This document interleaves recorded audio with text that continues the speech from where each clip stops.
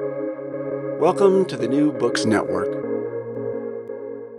Welcome everyone. This is Jessica Zhu. I am Assistant Professor of Religion at University of Southern California at Dornsafe and the New Books Network host in the Buddhist Studies.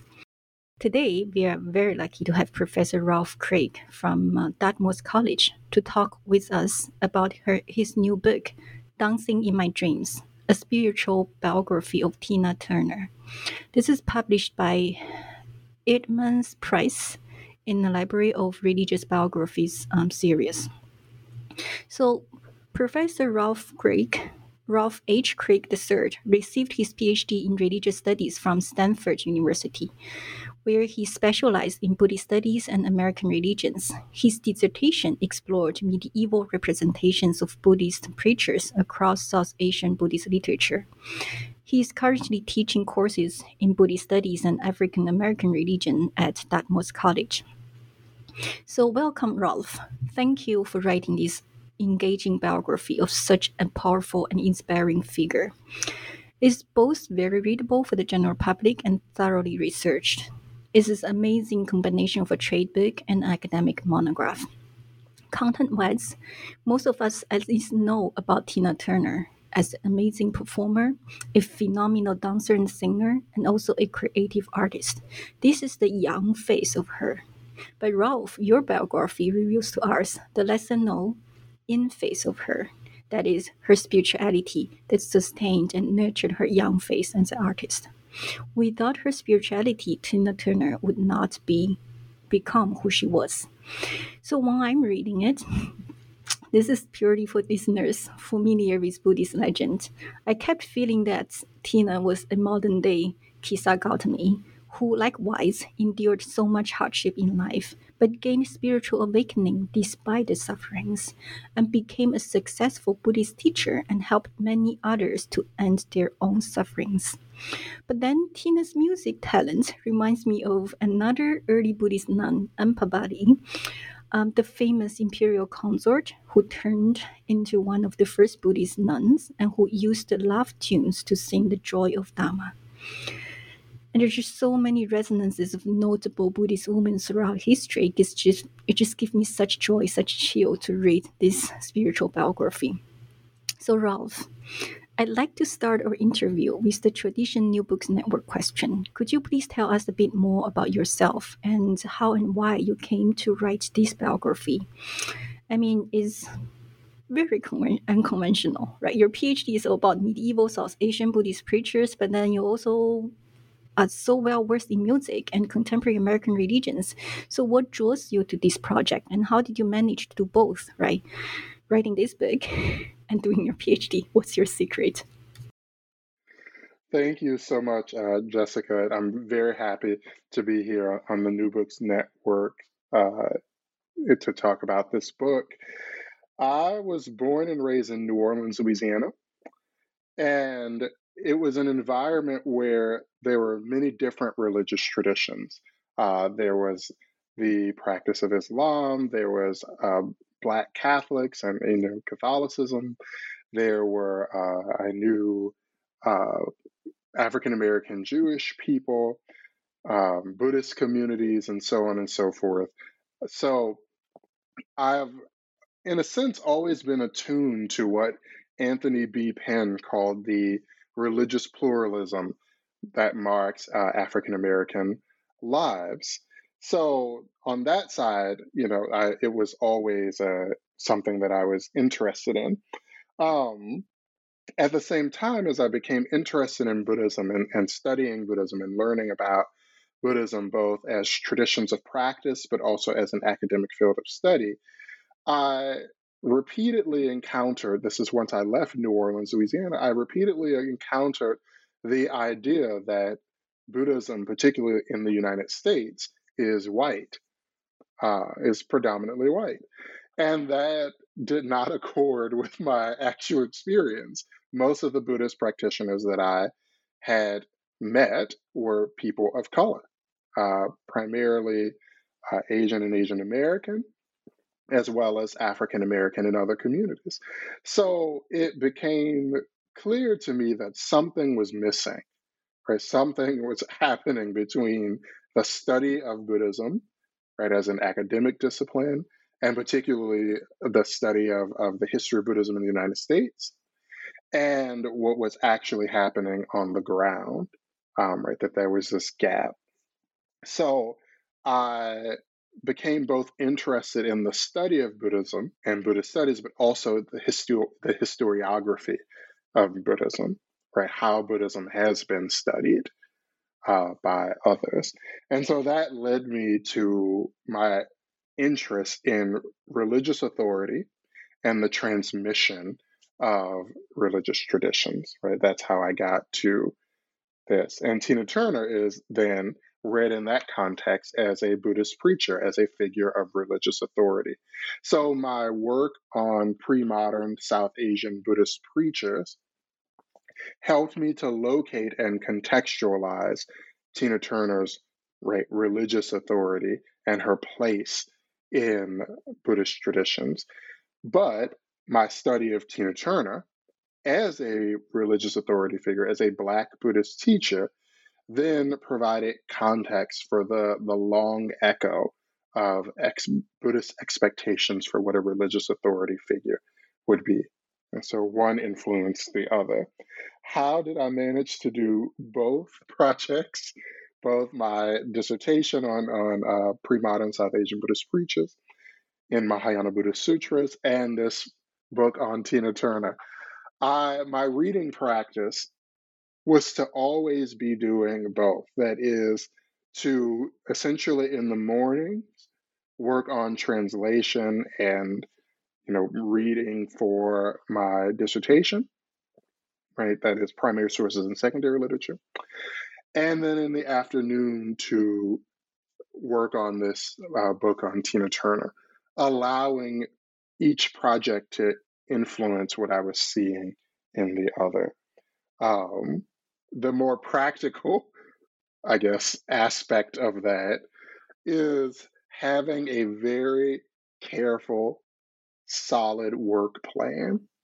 That is, I know how best I work. I know what conditions I need to produce a lot of work, and I don't push past the point of diminishing returns.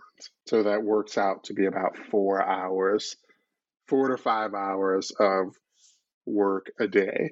That's the sweet spot for me.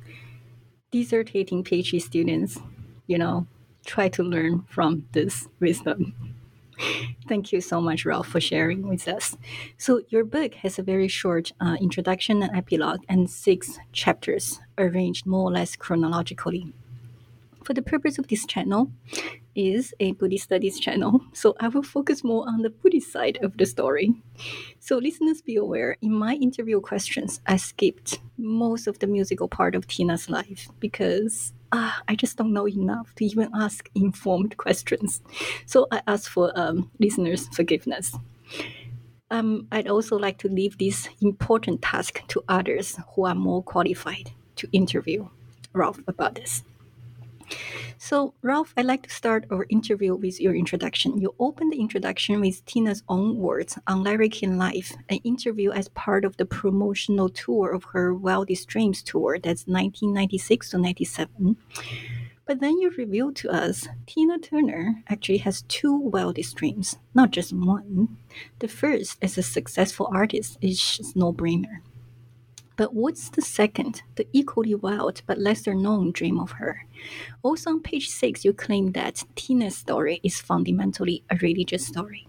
So please tell our listeners more about her second wildest dream and why this story is so important for not only our listeners and Tina Turner's fans, but also for scholars of Buddhism.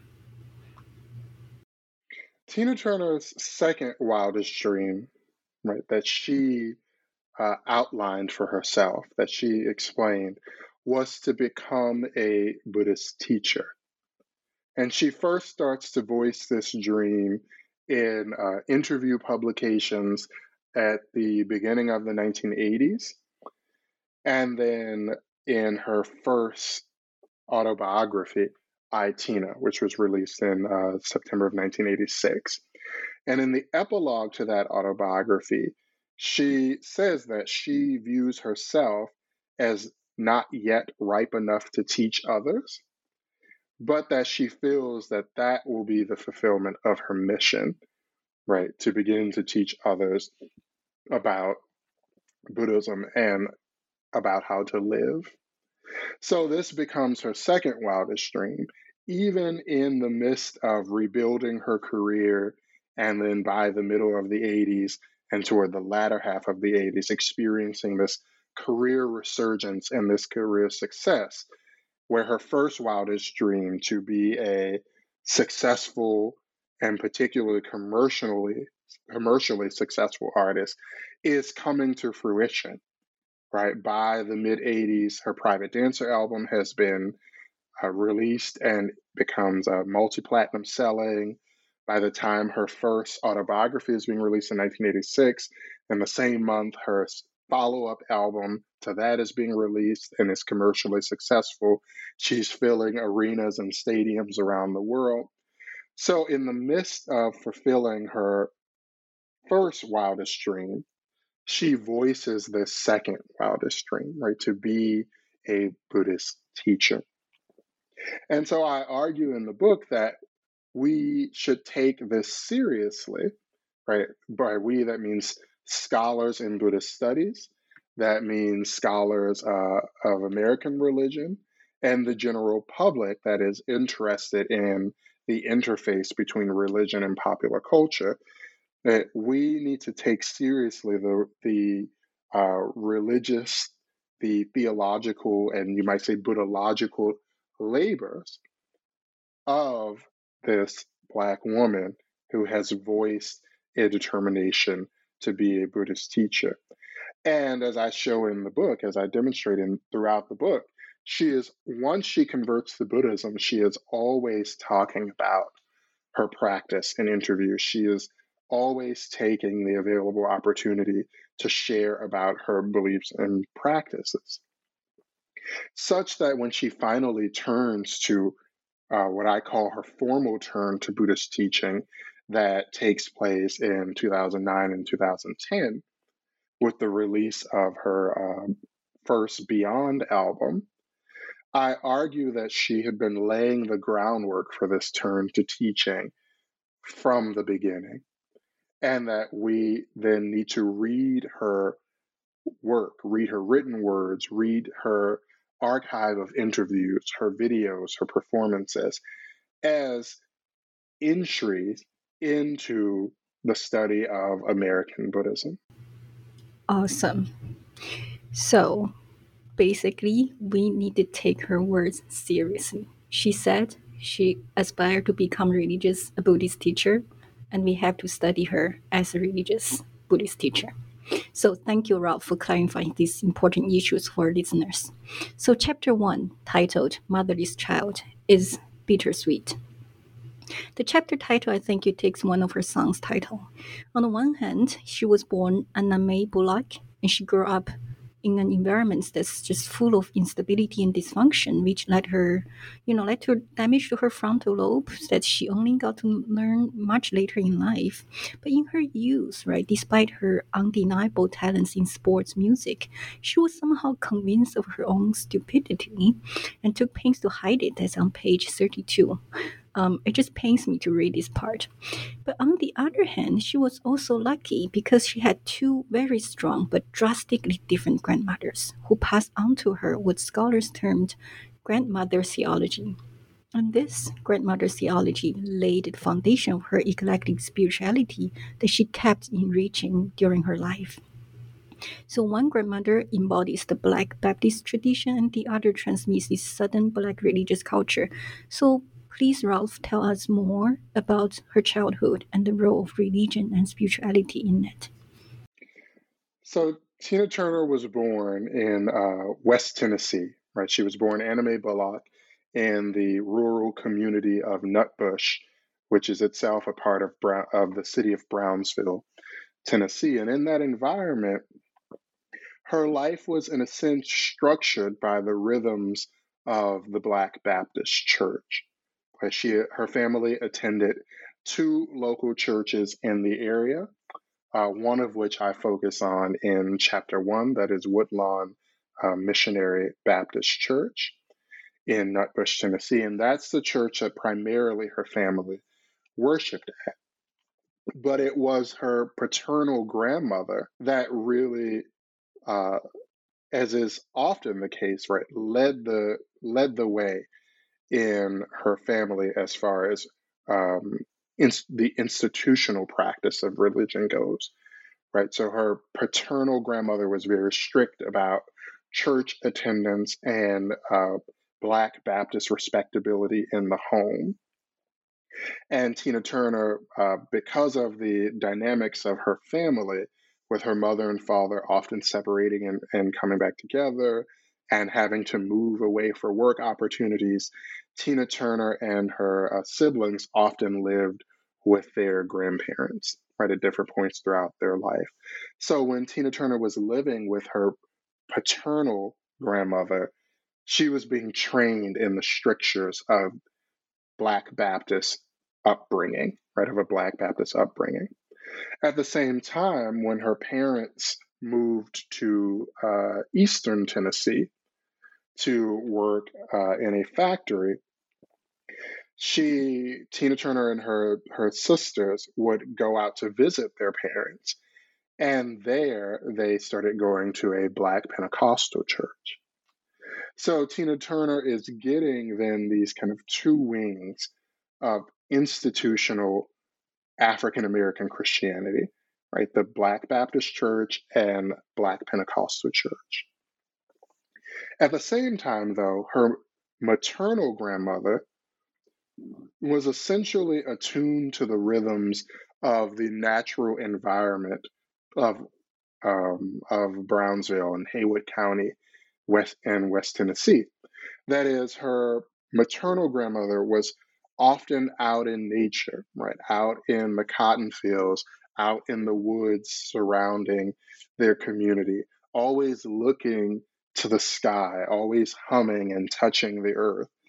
And for Tina Turner, then as a young girl, she was learning from that grandmother about this other side to Black Southern religious culture, right? That is both parallel to and intertwined with the institutional practice of religion, right? This kind of nature based mysticism and this attunement to dreams, signs, and visions.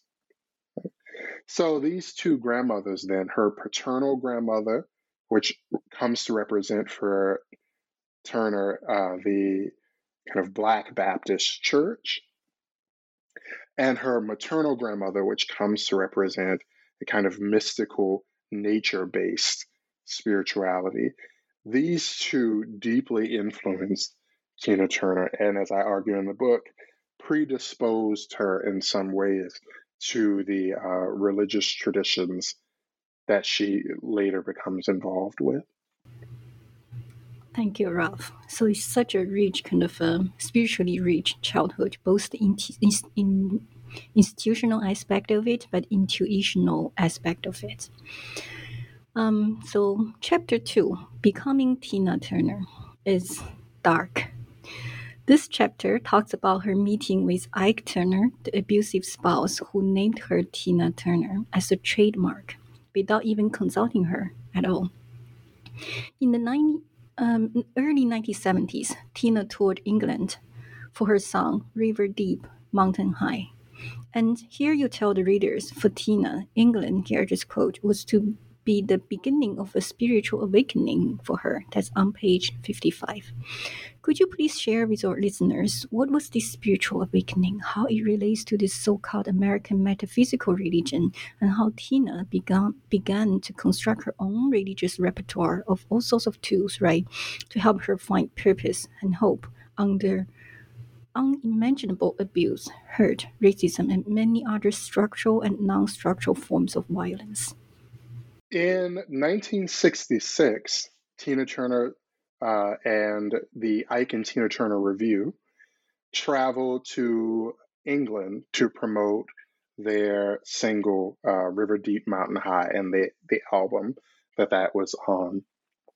And the song had been a tremendous disappointment in the American radio market, but was a major success in the United Kingdom and across continental Europe.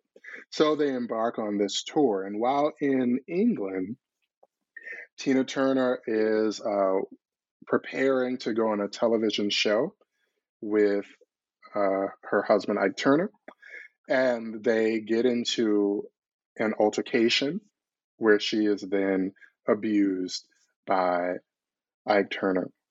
And so when she shows up for rehearsal, one of the women working at the TV station, notices that, Tina Turner is clearly in distress, right? Clearly something has occurred and wants to talk to her about it. And she tells Tina Turner that you should come and see this psychic. I know a psychic, and I think you would really benefit from coming to see this person, going to see this person with me.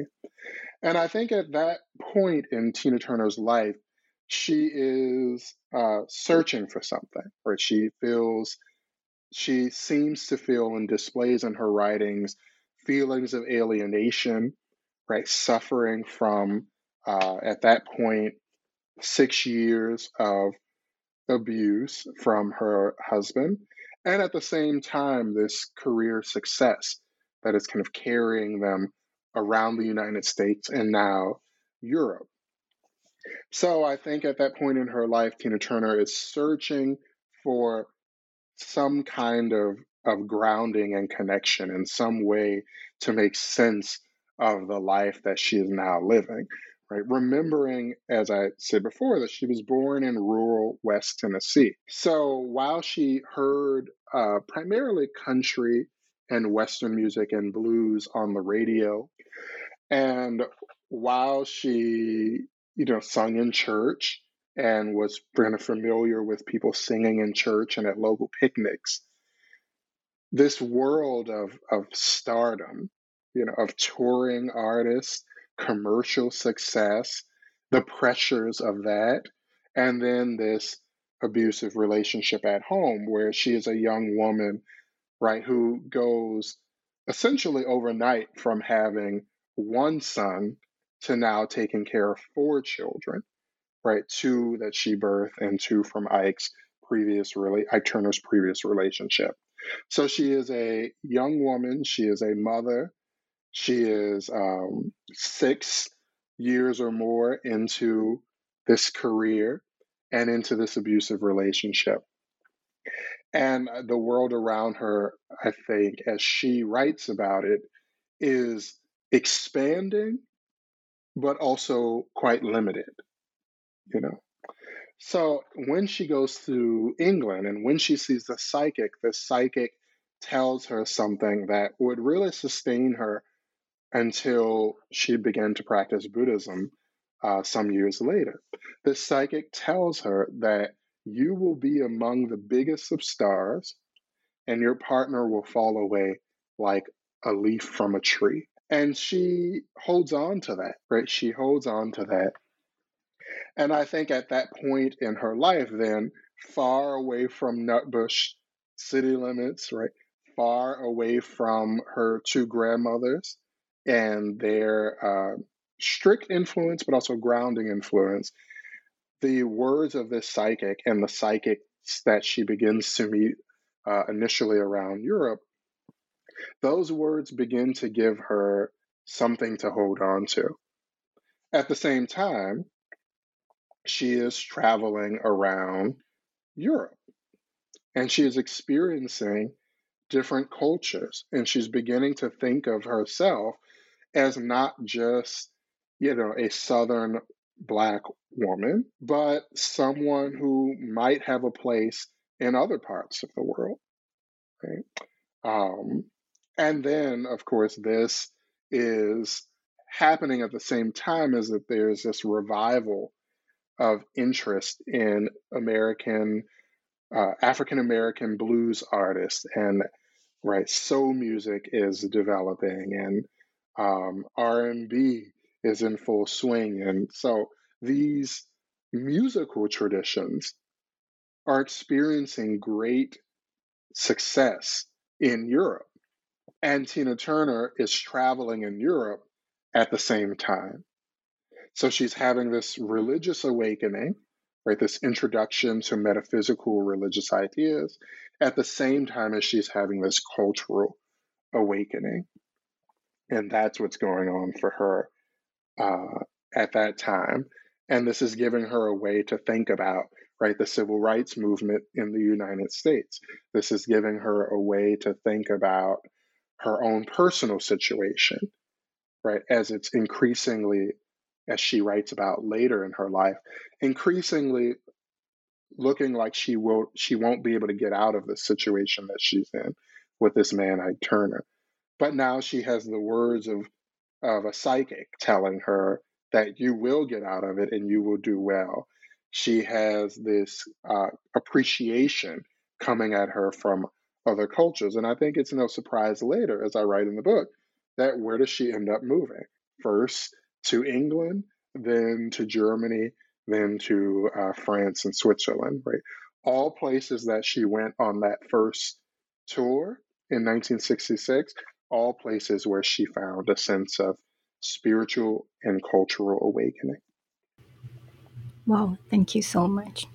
So, spiritual and cultural awakening enabled her to start telling her a totally different story about her own life. And then that aspirations at leads to actions and leads to who she become. So I just want to share with the listeners my own reading experiences. Even though this chapter touches upon the stormy relations between Ike Turner and Tina Turner, so your portrayal of Ike Turner is actually very, very compassionate.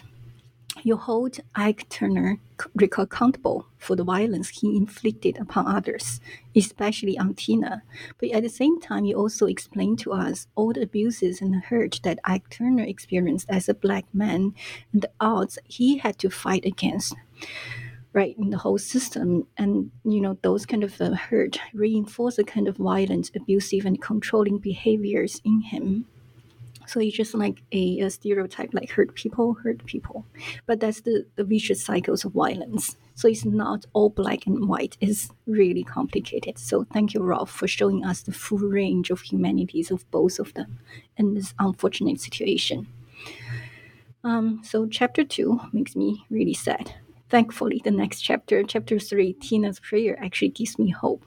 This is the chapter shows us how Tina's earlier explorations of different spiritual traditions and her immediate circle of jazz musicians led her to the path of Soka Gakkai Buddhism.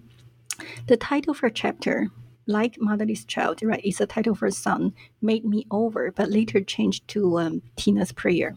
So this is also the time that she started to talk about we are all little gods within ourselves. That's page 91. And she also started to emerge from the shadow of Ike Turner, which is powered by a confidence in this little God in each of us. For listeners unfamiliar with Buddhist theology, this is referring to, I see it's echoing to the mainstream Mahayana teaching of the Buddha nature that's innate in all sentient beings. So, Ralph, please tell us more about her serendipitous encounters, multiple encounters with Soka Gakkai, and how she started chanting this Namo Myoho Renge Kyo, and how this chanting practice assisted her to make the decision to leave behind this abusive relationship. Thank you for sharing your impressions of chapter 2. I have to say that writing chapter 2 was very difficult for me from many, many perspectives. The first perspective was how to tell a familiar story, right? Some of the broader contours of the story of her relationship with Ike Turner and her tenure in the Ike and Tina Turner Review are well known, right? It has been depicted in film, on stage, written about in Turner's own books, and written about in other books. So, how to approach it and show where religion is for her during that time, which is a kind of not a well-known part of the story. At the same time, it deals with themes that are quite difficult, right? The kind of racism, sexism, violence, abuse, kind of national movements occurring, right? International changes, and so on and so forth, and how to hold it all together but not lose Turner's own voice, right? Was very challenging, and it's a challenging part of her story for me as a researcher, because there clearly is a lot of pain and trauma there that as she described it. And she was forced to relive that pain and trauma every time she gave an interview and the subject matter came up. And this caused difficulties for her later in her life, such that towards the end of her life, she largely stopped giving interviews because of the repeated return to a subject matter that she had no interest in returning to. So here I am writing a book that is that I know members in her inner circle will read and know about. And so here I am writing this book that returns to the subject matter that's clearly so difficult. At the same time, I was interested to highlight the fact that when she met Ike Turner, she was in many ways meeting someone who was deeply familiar to her culturally, right? Also from a similar background of her, right? Rural South, raised in and around the church, this intertwining of music and church, but had something that she didn't have, hadn't experienced, that is stardom, right? Both a local stardom and this growing regional stardom that Ike Turner was experiencing at the time that they met. And for her as a young woman, as a high school, right? She was in her final years of high school with these kind of aspirations. In her high school yearbook, she wrote under her picture, her photo, entertainer, right? So this aspiration to experience a life beyond what she knew, but very few examples of what that might mean. And meeting Ike Turner, she sees a figure who is deeply familiar to her, but also has this kind of success. And eventually he takes her under his wing, but there's a dark side to that as you bring it. So I was very concerned to dive into that, and to show the place of that. But as I argue in the book, the religious side of that story is carried from her childhood then to 1966 and the kind of metaphysical religious ideas. And then that carries her then to the early 70s when she is introduced to Soka Gakkai, Nichiren Buddhism, and its practice of chanting.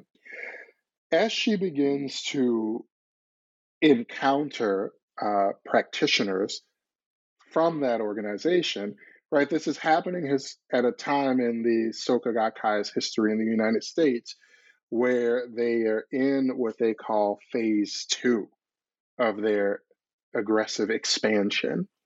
And in phase two of the expansion of that organization, which is taking place from the end of the 1960s to the middle of the 1970s, they are on street corners, right? They call it the street corner shakabuku movement, right? The street corner propagation effort, where they are in urban centers all around the United States, going door to door, similar to Jehovah's Witnesses, placing themselves in public spaces, similar to the Hare Krishna, right? And they are intensely trying to propagate their message. And because of their location in urban environments, they become quite successful with communities of color, particularly African American and Latinx and Hispanic American. So Tina Turner is encountering the practice in the midst of that effort, unbeknownst to herself. So that when a recording engineer at the studio that her and Ike had talks to her about the practice, right, he is attempting to do what they're trained to do as Soka Gakkai members in the second phase of the organization. That is, talk to as many people in as many places as possible about the act of chanting Nam-myoho Renge Kyo and the benefits it can have in a person's life. Then in Inglewood, her son, Inglewood is a suburb of Los Angeles, predominantly Black suburb of Los Angeles. Her youngest son also encounters someone on a street corner trying to shakabuku him, explain the practice to him, giving him juzu beads, that is, prayer beads, and telling him, if you chant these words, Nam-myoho Renge Kyo, you can have whatever you want. And as an excited young kid, he goes home and tells his mother, who he, in the book Tina Turner's first autobiography, there's an interview with her youngest son, Ronnie Turner, in that book. And he says that he was aware of how unhappy his mother was. And he would, would kind of sit with her sometimes and see the sadness in her face. So he finds out on a street corner that you can chant these words and become happy. So he goes home to his mother who is unhappy, and tells her, I don't know much, but I know that they say if you chant these words, you can become absolutely happy. And she expresses later in her life, in other contexts, her kind of skepticism with what her son is saying, but, appreciating his youthful enthusiasm. But the message doesn't so much take hold. But then she has this third encounter with the wife of a jazz musician. And this woman begins to actually explain the practice and the philosophy to her. And it begins to click. So through this series of encounters, Turner is implicated in the story of American Buddhism, and the subset of that story, that is the second phase of Soka Gakkai's expansion in the United States, right? She is encountering figures who are learning about the practice through this kind of street corner propagation method. And then jazz artists, right? Her association with communities of jazz artists who are themselves practicing Buddhism, learning about Eastern, quote unquote, Eastern religious ideas. This is helpfully charted in books like Jason Bivens' Spirits Rejoice, right? And Richard Brent Turner and his work, right? This kind of interfacing with jazz artists and Asian religious traditions. Tina Turner is implicated in this story as well, because it's finally the wife of a jazz musician that explains the practice to her. This brings us from 1973 to then 1976, when she finally leaves Ike Turner. In that period, she is developing, and we can see this in her interviews from that time period. So in the book, in chapter 3, I cite a number of magazine interviews that take place from about 1974 to 1976, where she displays this growing sense of self-confidence. She begins to talk about her Buddhist beliefs and practices. She begins to make attempts to explain the practice. And she even begins to say honestly some of the struggles in her relationship with Ike Turner. So that then when she leaves Ike Turner in 1976, July 1976, in Dallas, Texas, I hope that the reader of my book, can see this trajectory, right, that begins in 1976, and this and metaphysical religious ideas and encounters with psychics, then being introduced to Soka Gakkai Nichiren Buddhism in Los Angeles, right, and through jazz musicians, and they're the spouses of jazz musicians, to this growing sense of confidence and belief in herself and her own potential that then inspires her leaving Ike Turner. Yeah, the story came just through just very strongly that her own personal spiritual journey is so kind of intricately interconnected with the evolvement of American metaphysical religion, so-called Gakkai, being part of this whole big story. So she's like the one of the jewels in the Indra's net. It's all interconnected, but somehow you can use this one spiritual journey to highlight the change and then the complexity of the whole religious landscape. So many thanks, Ralph. After she left Ike, life was hard for months. Right, here's you wrote, right? She had no money, no home, tons of bills to pay, including the court's lawsuit papers, because, of the canceled shows that Ike Turner booked but refused to cancel in time.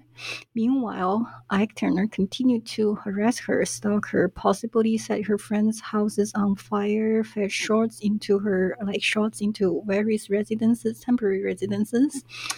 Also, I think burned a few cars. I can't exactly remember the details. So, to save her own life, November 1977, yes, Tina dropped all her divorce claims and worked out this marriage with literally just her own name, Tina Turner. That's on page 122. So this is chapter 4, narrates her journey of becoming Tina. And now is Tina the solo artist, no longer owned by someone else. And this is simultaneously a spiritual journey because it's a path full of obstacles and difficulties. And again, here you show Tina draw from her rich religious repertoire to navigate these stormy waters. Personally, I want to focus on two aspects, but you can choose to talk about other things. The first, her use of karma as a framework to understand both the difficulties in her own relationships with Ike, that's page 112 to 117, and the societal wide issues like racial karma, page 132 to 33. And the second one is his Buddhist blueprint that's informed by Soka Gakkai's sociological notion of human revolution. But the question itself was more explicitly posed to her by Wayne Sauter, that's another Soka Gakkai practitioner, and I think is also a musician, that he asked her for a mission statement for her life. That's on page 125. So please share with our listeners how Tina deployed all this his spiritual repertoires, especially two Buddhist notions, to become the Tina we know today. For Tina Turner, as I argue in the book, fundamentally, karma is context. Right. So for those of us in Buddhist studies, right, the study of and broader Asian religious traditions and ideas, we know that karma comes from the Sanskrit word karman, which means action. So then broadening that, karma is action and the result or the consequence of action, right? And particularly for Buddhists, karma is intentional action of body, speech, and mind, and the result of those actions. And Turner learns about this from the Soka Gakkai community that she practiced in West Los Angeles. That was also the group that Wayne Shorter was in, also the group that Herbie Hancock was in, right? Two jazz musicians and others. But for Turner, karma most significantly becomes context, right? A way of accounting for experiences in this life, right, in her current life, by making reference to patterns of action and possible patterns of action in her previous lives. And then specifically in Soka Gakkai Nichiren Buddhism, drawing upon, as that tradition does, on the writings of Nichiren, the 13th century Japanese Tendai monk, karma and teachings about karma are most significantly about transformation and the transformation of karma, such that as Turner comes to understand it, karma and the transformation of karma comes to mean the transformation of her own context. This then dovetails with the Soka Gakkai notion, which is really a doctrinal principle in Soka Gakkai that is termed human revolution, right? And this was formulated by the second president of Soka Gakkai, a man named Jose Toda, who was born in 1900 and died in the year 1900 and died in 1958. And he was the second president of the Soka Gakkai in Japan and was responsible for more clearly outlining the religious doctrines of the organization. The organization began as an educational society with the original title Soka Kyoku Gakkai, right? The Society for Value Creating Educational Pedagogy. But once the first president of the organization died in prison, and the second president of the organization, Jose Toda, emerged from prison, he reformulated the organization and he dropped Kyoiko from the title. And so the title of the organization just became Soka Gakkai. And it became from that moment forward more primarily a religious body. Under the third president of that organization, the activities expanded. But under Jose Toda's tenure as president, the religious foundations of the organization were solidified. And he came up with the expression human revolution as a modern way of referring to the attainment of Buddhahood in one's present form, right, in one's current life. So these two ideas, karma and the transformation of karma, and human revolution, that is the attainment of Buddhahood, or really in that tradition, the revelation of Buddhahood from inside of oneself, come together. And for Turner, the transformation of karma becomes the way to reveal one's own highest potential. And this fusion for her, as I think her writings and her interviews show, this fusion for her is what enables her to finally understand what exactly, right, the why. And it's almost a question of theodicy, right? Of course, theodicy comes out of Christianity and the idea of, right, how do we account for evil and suffering when we have a just, all-powerful, compassionate, even God, right? Supreme God. Now, of course, that idea doesn't obtain in Buddhism. That idea doesn't hold in Buddhism. But there's still this question for Turner: why do I, this young woman from West Tennessee, who watched my parents fight and separate, the kind of racism and sexism and classism that is endemic in American society, but also in the music business, and this personally violent and abusive relationship. Why? And throughout in many interviews, Turner asked aloud that very question: why? What did I do to deserve this, to make this so? Karma, the idea of karma and the transformation of karma and human revolution gave her, in the Soka Gakkai Buddhist tradition, gave her a way to understand the why and the how of moving forward. But as I write in the book, another figure enters the picture, that is the psychic Carol Dreyer. And this psychic for Turner, who specialized in past life, in a form of psychic technology called soul reading. So she was a soul reader and a past life reader. So if Soka Gakkai gave Turner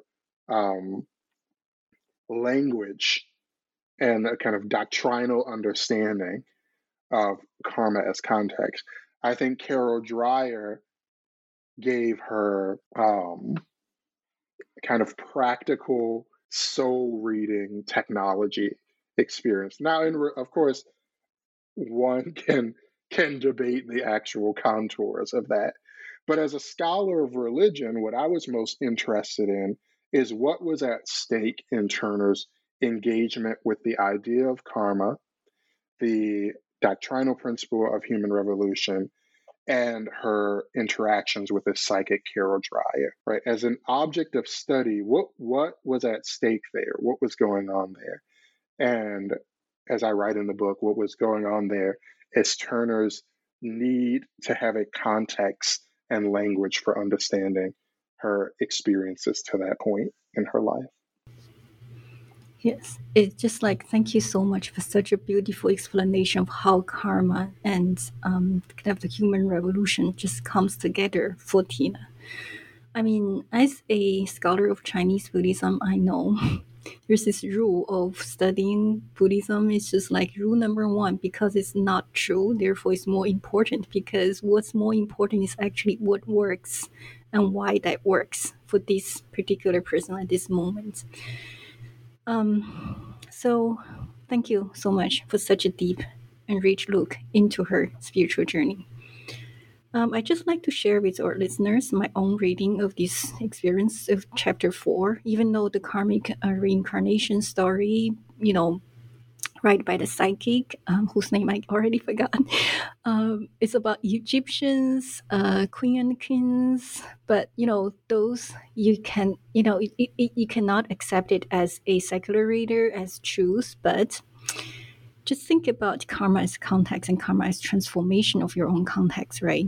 When that Tina, right, it helped her to reframe her difficult relationships with Ike in terms of her past life stories. So when I read that, I immediately think of another early Buddhist nun that's recorded in Therigatha. Her name is Isidasi, and she was badly abused by her husband, in-laws, and her own father. But then she met a Buddhist nun called Jinadatta, who was well versed in monastic laws and who happened to beg for alms at Isidasi's father's home.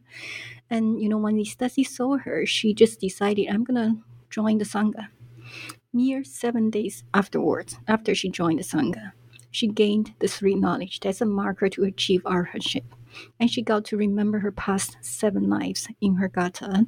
She shared her own past fault, the ensuing karmic retribution. So this karmic framing of personal responsibility and relational accountability has helped numerous women to overcome their difficulties in life and to gain spiritual resilience despite the structural and non-structural violences against them. So for me, Tina's story is just one among a long stream of female Buddhist ancestors who similarly beat the impossible odds and leave with us inspirations and encouragements. In the interest of time, let's move on to chapter 5, Wildest Dreams. This chapter is super long. It offers a very detailed picture of how Tina's 2 wildest dreams are finally interwoven in her daily life as a commercially successful, internationally renowned performer. So particularly moving for me are 2 points. The first is how Buddhist ideals helped her break through the racist and sexist discriminations. For example, she used the idea of what you call a whimsical bodhisattva. That's on page 147. That's her vow to create value in society by inspiring hope and peace through their own artistic careers. Page 149. And she also made her public announcement for her second dream on October 11th, 1980. Here you just quote her saying that, I'm going to focus on propagating Buddhism. I think that's going to be my message. That's why I'm here. And I think that's why I'm going to be as powerful as I am. I'm getting their attention now. And then when I'm ready, they'll listen and they'll hear. The quote is on page 160. So that's the first point. And the second point is when she described herself as a Buddhist Baptist, a both and kind of spirituality that we see through her own life. This kind of both an approach, right, that includes everything that she's ever made spiritual connection with. So please tell our listeners more about Tina as the musical bodhisattva and Tina as the Buddhist Baptist. So Turner used the expression musical bodhisattva in regards to a Soka Gakkai Buddhist festival that she was at in 1982 with Herbie Hancock, Wayne Shorter, and Tina Turner, and other. Tina Turner herself was there with Herbie Hancock, Wayne Shorter, and others. And they vowed at that. They made a vow at that festival to be musical bodhisattvas, right? To use their music to uplift and inspire others. But this understanding, I think, goes back to, again, as I mentioned, the second president of Soka Gakkai, Jose Toda, right? When he was in prison, he had two realizations, right? His first realization was that he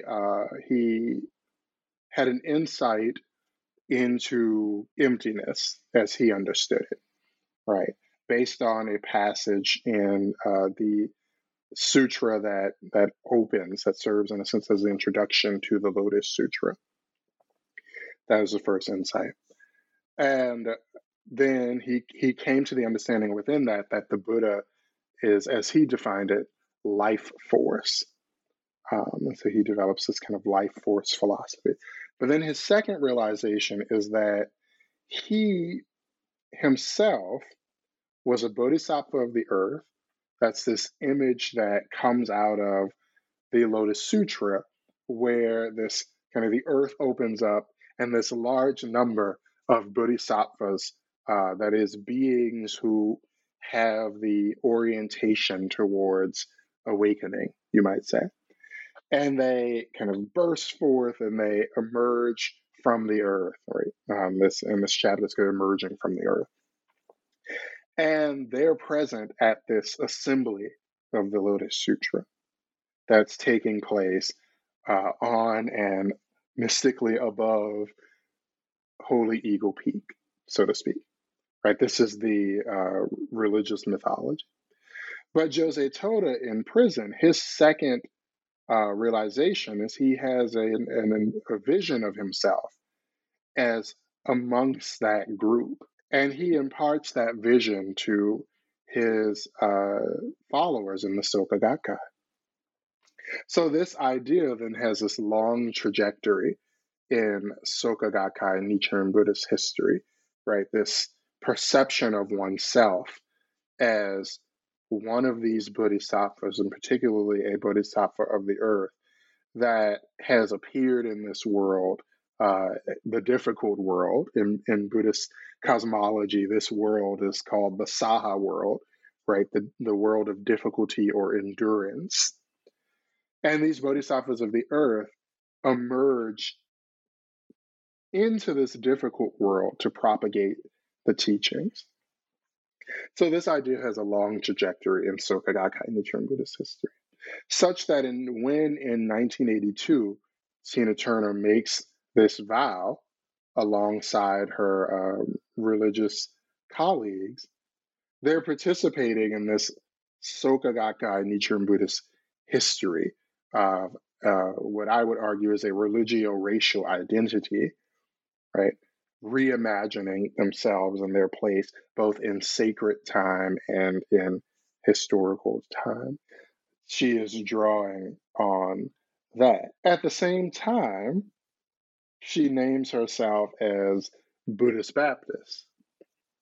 So that's not at the same time as making the vow. The vow was made in 1992, and then about 11 years later, she kind of identifies herself as Buddhist Baptist as a way to explain how she relates her earlier religious training in the Black Baptist Church, primarily, to her Buddhist identity.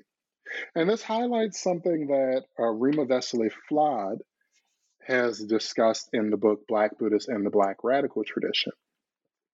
That is, for many African American Buddhists, they often do not completely discard their earlier religious formation and training. They often incorporate that training into their practice of Buddhism. And we see this with Tina Turner in her usage, her continued usage of the language of African American Christianity, right? And some of the understandings that come out of that, even as she teaches and promotes Buddhism, right? So when we look at a figure like Tina Turner as a Black Buddhist teacher, right, and we attend to the Black portion of this, right, her identity as a Black woman, then we have to look at what formed that identity, right? What ideas, what practices, what discourses shape that identity, and what discourses shape her as a Buddhist woman, and then as a Black Buddhist teacher.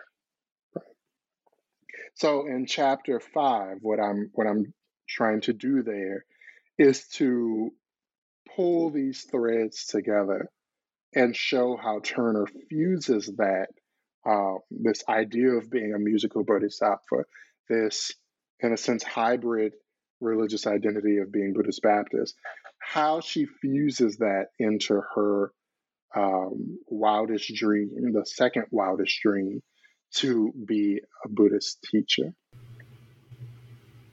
Wow, thank you so much. This is such a rich kind of chapter full of fascinating kind of details, surprising insights in such a rich kind of religious spiritual life. And fusion, I feel like, is really the thing because she really just draws from everything that she had a karmic connection with and then to form it in her own way.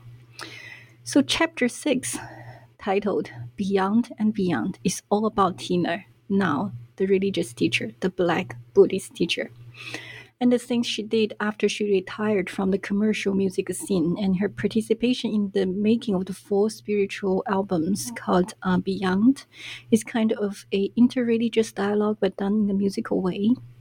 And at the same time, around the same time, she also wrote her memoir. I want to focus on her memoir, Happiness Becomes You, a guide to changing your life for good. So here you'll quote Wesley Flatt, a summary of this book. Okay, here I'll just read the quote. This is the book that honors the long, slow process of Black people quieting their thoughts, diving into their own interior lives, and healing the fractures that have widened with intergenerational trauma and social degradation. That's on page 214. So, to give listeners a taste of what this long, slow process is about, at least for Tina, I want to focus on your description on the 5th chapter of Happiness Becomes You.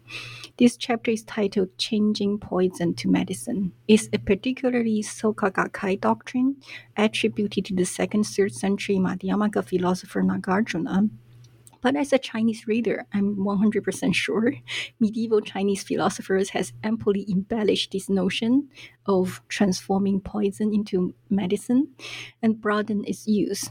But for the purpose of this book, right, please tell us how Tina herself, right, further developed this idea, so ancient, that has like such a long history, and then enrich this philosophy of life, right, with her own lived experiences, so much so that her rendition makes this ancient idea much more relevant and relatable to contemporary Americans. Tell us more. Yes, I just want to offer a brief clarification that Rima Vesely Flood's quote is a summary of her own book, and then I engage that summary of Vesely Flood's book to discuss Tina Turner's memoir, Happiness Becomes You. But with this idea of changing poison to medicine, that is drawn essentially from a single line in the Dajir Dulun that says that the Buddha is like a physician that is capable of turning poison into medicine. Right. From that line, the Soka Gakkai Nichiren Buddhist tradition, has woven an entire network of associations and associated ideas that kind of seeks to put that idea into a kind of modern and contemporary idiom. And Tina Turner names that as the theme of her life, right? She says this in her memoir, Happiness Becomes You. She said it on stage the final time that she ever appeared in the United States. And that was also one of the last times that she physically appeared in public anywhere, right? She named that as the kind of summarizing theme of her life. So poison comes to then represent mistakes, abuse, destruction, violence, right? The kind of the suffering of life, where medicine then comes to represent the transformation of that, where suffering is understood not as redemptive, but as a fact of life, and that you can triumph not in spite of your suffering, but because of it, right? That's how the Soka Gakkai Nichiren Buddhist tradition understands changing poison into medicine. And for Tina Turner, then, this means that by telling her story in 3 memoirs, countless interviews, a film, a stage musical, and various other media, by telling her story in often graphic detail, that is the catalyst for triumph, right? Both her own and others. And that brings us back to the idea of the bodhisattva side of the musical bodhisattva, right? This orientation towards and this concern to use your insights, your experiences, and so on and so forth for the uplift of others, right? And I think Turner's memoir, Happiness Becomes You, has to be read in that context, right? That it belongs to the genre of Soka Gakkai literature that is concerned with the sharing of personal experiences, both in live formats, that is in the Soka Gakkai kind of discussion meetings, but also in written form in Soka Gakkai publications, right? Turner's memoir, Happiness Becomes You, functions much like the experiences section of Soka Gakkai publications, where you tell your story, sometimes again in graphic detail of some suffering, the transformation of that suffering through Buddhist practice, and your hope for what telling that story will do for someone else. So there's this 3-part movement that Soka Gakkai Nichiren Buddhist experiences follow. And her memoir belongs to that genre, right? That's essentially what I'm arguing in chapter 6. And this hinges upon the notion of changing poison into medicine, right? The transformation of your own experiences into the kind of fuel and the propulsion forward towards your own awakening and the awakening of another. And that's in Turner's mature spiritual teachings. And I consider her mature spiritual teachings to commence in 2009 with the first Beyond album, and to culminate in with the 2020 release of her memoir, Happiness Becomes You, right? And those in that mature body of religious reflection and teaching, Turner highlights changing poison into medicine as the doctrinal principle that represents her own story and thus her own teachings. Wow, thank you so much for clarifying this whole doctrinal tradition, the genre of it. And it's just like, think about it, it's a very engaging genre because it invites you to share your own experiences. In that way, it just enriches the whole tradition continuously. It's open-ended. So, Ralph, we've taken a lot of your time. Is there anything else in the book that we didn't have time to discuss here, but you'd like to highlight for the listeners and readers? I know I speak the epilogue, but that's a sad epilogue. Talk about her sons, which are very difficult for me to process. But anything else that can enrich the readers and listeners' experiences about reading or listening of interviews, especially her music aspect that I totally skipped because of my own ignorance? Turner, I think the thing that I want to flag and highlight for readers and for listeners is that first, to understand Turner as a Black Buddhist teacher is to locate her in the tradition to which she belonged, the Soka Gakkai Nichiren Buddhist tradition, and the history of that tradition in the United States. A history which began, the history of Nichiren Buddhism in the United States goes back to the 19th century. But the Soka Gakkai Nichiren Buddhist tradition goes back to the 50s, right? So it's a kind of post-war religious group that comes to the United States. Turner is located in that tradition. And as such, that tradition understands that there is a oneness in their kind of thinking, right? In their doctrines. There is a oneness between daily life and one's religious practice and religious reflections, such that it's not just that daily life and experience is the staging ground or the proving ground for Buddhist doctrine. It's that daily life is Buddhist practice and doctrine. And thus for Turner, her daily life, right, was being a musician, an artist, a figure of popular culture, a figure within popular culture. That to her is Buddhist practice, right? Is Buddhist teaching and preaching, such that when you see her on stage, you are seeing Buddhism live.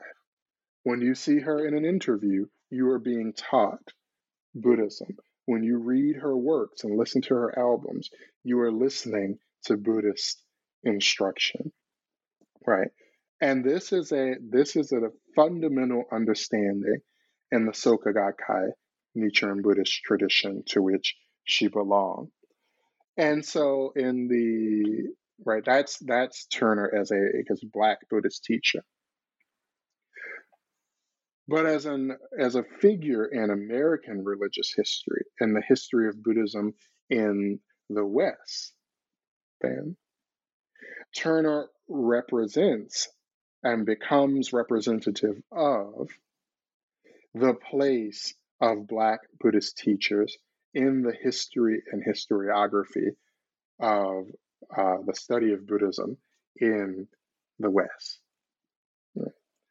And so we need to look at both dimensions, right? The specificity of her as a Black Buddhist teacher and the place of Black Buddhist teachers in the historical study of Buddhism in the West and American Buddhism specifically. Right? It is my argument and my contention with this book that doing that will bring to the fore, as of yet unknown or little studied voices that are also a part of this story, right? And if we broaden beyond Buddhism, right, we can talk about other Black women artists who are also religious teachers, right? Of course, probably famously Alice Coltrane might be an example, right? So it is my contention with this book that attention to the example and the labors, the religious labors of Tina Turner will reveal as of yet unknown and little studied voices. In the epilogue, right, I have to address, and I address the kind of difficult story of Turner's last 20 years, that the last 20 years of her life that saw the death of her two sons, her own almost relentless battle with illness, first a stroke in 2013, then vertigo, then intestinal cancer, then kidney disease, and ultimately kidney failure, and ultimately multiple organ failure. And so kind of this succession of struggles. But in her tradition, right, the Soka Gakkai Nichiren Buddhist tradition, that too is life and Buddhist practice. And so how she talked about those experiences and how she presented herself as going through them also becomes a part of the instruction, right? Her willingness to accept the decisions of her eldest son that led to the ending of his life, her composure in the face of the death of her youngest son, her willingness to, if need be, relinquish this life. If her various illnesses had progressed to the point of no return, then her willingness to face her own departure from this world. All of this becomes a part of her teaching as a Black Buddhist woman. And this then reveals much in the story of many African American Buddhists who have their own tales of suffering and triumph, both personal and socioculturally. Right? So I hope that listeners will, and readers of the book, will walk away curious about other figures. And as you so helpfully did, Jessica, when we began this interview, right, that Turner exists in a long line of Buddhist women who have told their stories, or about whom other people have told stories, with the possible intention of helping another. Thank you, Ralph. So, this wisdom, all aspiring PhD students and aspiring scholars of Buddhist studies should pay attention. They're just like a vast terrain of religious teachers, just like Tina, throughout history, that we haven't even paid attention to yet. So thank you so much for writing this book. Before we part our ways, I just want to ask one last traditional New Books Network question. What are you working now? What keeps you busy? I am working on three main projects at the moment. That is the churning of my dissertation, which is titled The Preachers of the Great Way, the Dharmapanika and Mahayana Buddhist Sutras. I am working on turning that into what will be my second book. I am working on a translation of a text primarily from Tibetan for the 84,000 Project. That text is called the Sustita Deva Putra Pariprecha, the questions of the god Sustita. And I'm also in the beginning stages of a book on the SGI USA, right, that grows out of my work on Tina Turner. You are just so productive. It's hard to keep up with you, but I'm looking forward to interview you for your future books. But thank you again for writing this amazing book, for sharing with us so many insights that we have to process further, and we should just review those questions, the interviews, and read your book periodically. Before we leave, I just want to give a reminder for listeners. You can find all the references to Theravada's, early Buddhist nuns, and other things that we mentioned in the blog post of this episode. So many thanks for our listeners for your time and presence. And thank you, Rolf. Thank you.